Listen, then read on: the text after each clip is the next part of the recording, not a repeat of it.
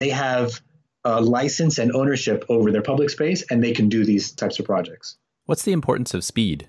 Speed is important. A lot of the projects that we saw ridership gains, it wasn't necessarily about speed, although that was a factor. So the signal priority and having dedicated lanes, but really it was more about being efficient with the infrastructure that's there, and the headways tended to be just as powerful and important as the speed factor.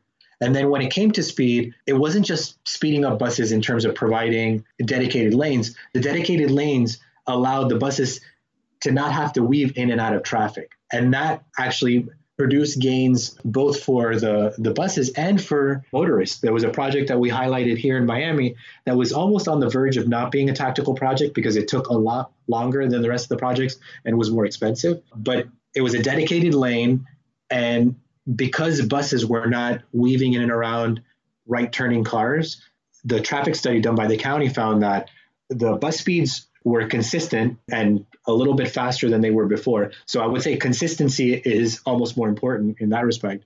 But car speeds were also improved because the cars weren't having to play Frogger with the buses as they weaved in and out of the two rightmost lanes of that project.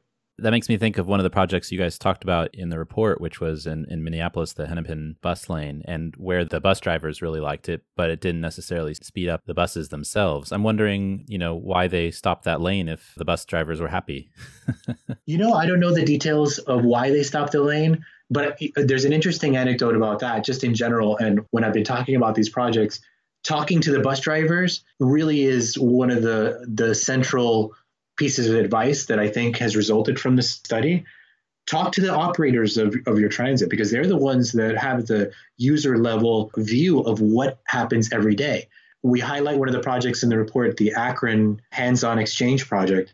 That was actually a bicycle pedestrian project, but we had to interface with the transit agency, and they were really great. They actually brought one of their their double-decker buses, the double-loaded buses, so that we could see the scale of the bus. We talked to the bus driver. He gave us a lot of great insights into both how folks were using the loading zones and how we might design around that so that the bike lane didn't interfere with loading, but actually helped it. And so that was really an aha moment for me. Like, we need to talk to our transit operators. And I know a lot of these projects had that experience.